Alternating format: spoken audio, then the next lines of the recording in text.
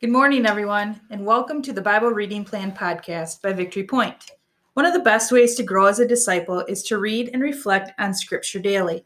We created this podcast to guide you through our daily Bible reading plan that helps us dwell in God's Word as we grow together in listening to the Spirit. Whether you're on your commute, doing dishes, or telling your cat to get off the screens, we're glad you tuned in. You're talking about Rick, aren't you? Our cat, Rick. She's always on the screens. Well, good morning and happy Tuesday, everyone. My name is Matt Yount, and the first voice you heard was my awesome partner in life and ministry, my wife, Tori. Tori, can I ask you a question? I kind of know some of this, but I think it'd be cool to share this with others. On Tuesdays, we like to just tell some Jesus stories. Could you share, how did Jesus become real to you? When did he become like more than just someone you knew about, but someone that was personal to you? I'm not sure that I can really pinpoint when that was. I grew up in a Christian home, always went to church, youth group, Christian camps, Colorado Challenge, made profession of faith with a friend of mine from there. So he's always kind of been in my life. I can't think of one time that he just all of a sudden was there. But I think going to this church and the way we do stuff is a little different. How we ask questions of the Bible, how we get into it more maybe. And it's not just one way that you can read the scripture and different people pick out different things from it. So you kind of get into scripture more. I think that would be a big thing. Just different people at this church. Our other church was great too. I think this one just has more of a different way of looking at things and just gets deeper into the scriptures and comes up with people, or we have a lot of people that have stories that they're relatable. So you learn more and you just see Jesus as a friend and as someone you want to hang out with more than just someone who's yeses and nos. And Yeah. So what I hear you saying is, you're kind of pointing towards like our journey here at Victory Point over the last 17 years has been formative for you. Yes. in making Jesus just more real. Correct. And like has contributed to maturing and growing as a disciple in through just the community of people that we've been able to do life with, and also just the intentional emphasis on getting into the word and stirring up what we would call kairoses, right? Like always looking and expecting that the word of God is going to get our attention and speak to us.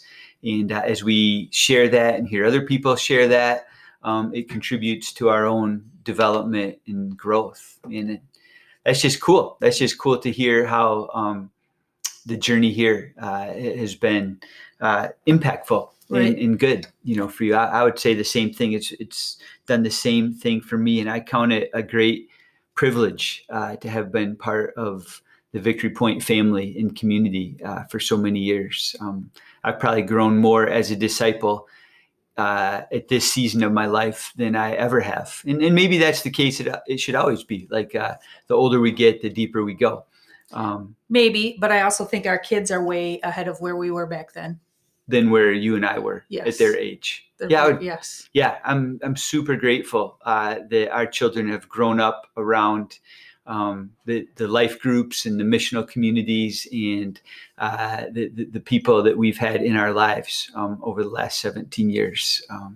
It's definitely, like they say, it takes a village, and this has been a really good village for our family. So thank you, Victory Point. Thank you for walking with us and letting us be part of your lives and being part of our lives.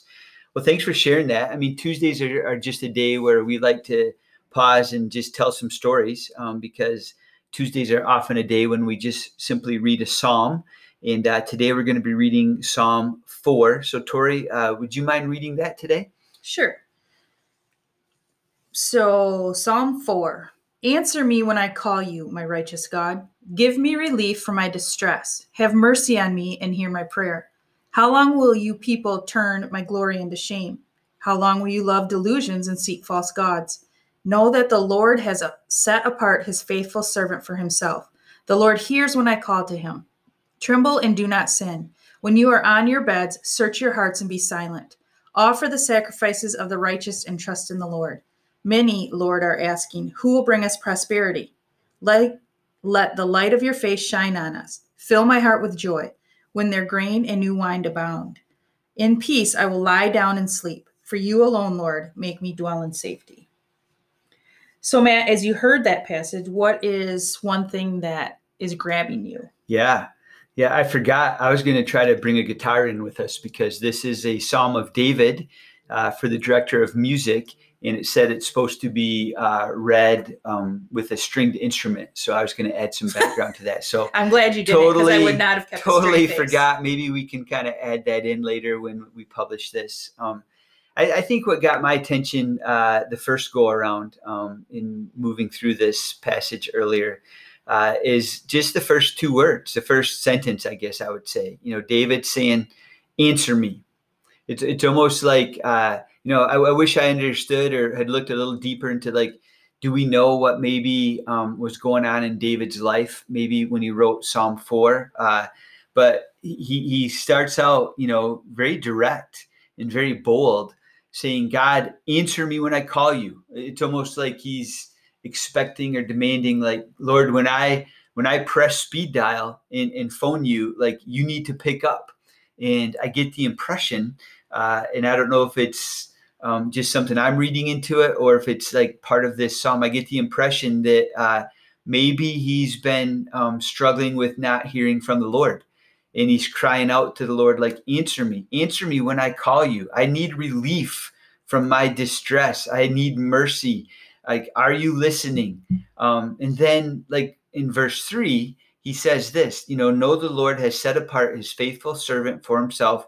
The Lord hears when I call him. And what I think is just speaking to me is this truth that the Lord always hears, but that doesn't mean he's always obligated to answer every time. But what we can put our trust in and our hope in is that when I cry out to God, when I call out to God, I can have confidence that he hears me. He hears when I'm calling. But I need to be okay sometimes with maybe he doesn't respond. Maybe I don't hear back from him right in the immediate or in the moment. And that's okay. I need to just rest and trust that he hears me, he knows, and he will respond with an answer when he knows is best in his timing, and to trust in that, because I, like probably many of us, I'm conditioned to want an immediate response. I want everything right now. I don't have time to live in distress. I don't have, patience to live in a distressful kind of moment. And sometimes that's what God is up to. Sometimes he allows us and even is using, those moments of quiet and those moments of just perseverance for our own good. And I don't know if that's where the whole psalm was going, but that's where my mind went, as I was reading that. How about you? What was turning your head, getting your attention? Well, I had that same line, but I think I looked at it a little different with answer me when I called you. How do I know he's not answering me, but I'm not listening? I'm not hearing what he's saying. Or am I sure that that's good, that I'm listening to what he's saying to me? Mm-hmm. Not so much that I don't like what he's saying or he's not answering me right away, but maybe he is answering me, but I'm not paying attention. Mm-hmm. That I need to get more in his word, or what do I need to do to hear him and what he's saying? Yeah, right on. I think another thing for me was just that phrase in verse 6, let the light of your face shine on us.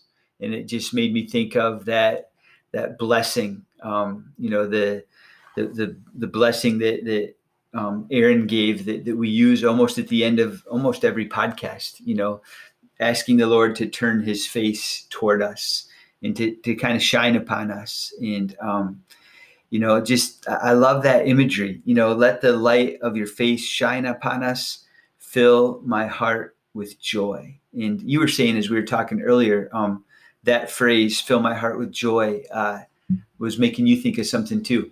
Yeah, I can't think of the name of the song, but there is a line from one of my favorite songs that said, there is always a reason to choose joy. It might not be a big reason, but there is always a reason to choose joy. And I believe that. Mm-hmm. You could be in your darkest days, but there is always something that you can choose joy. Mm-hmm.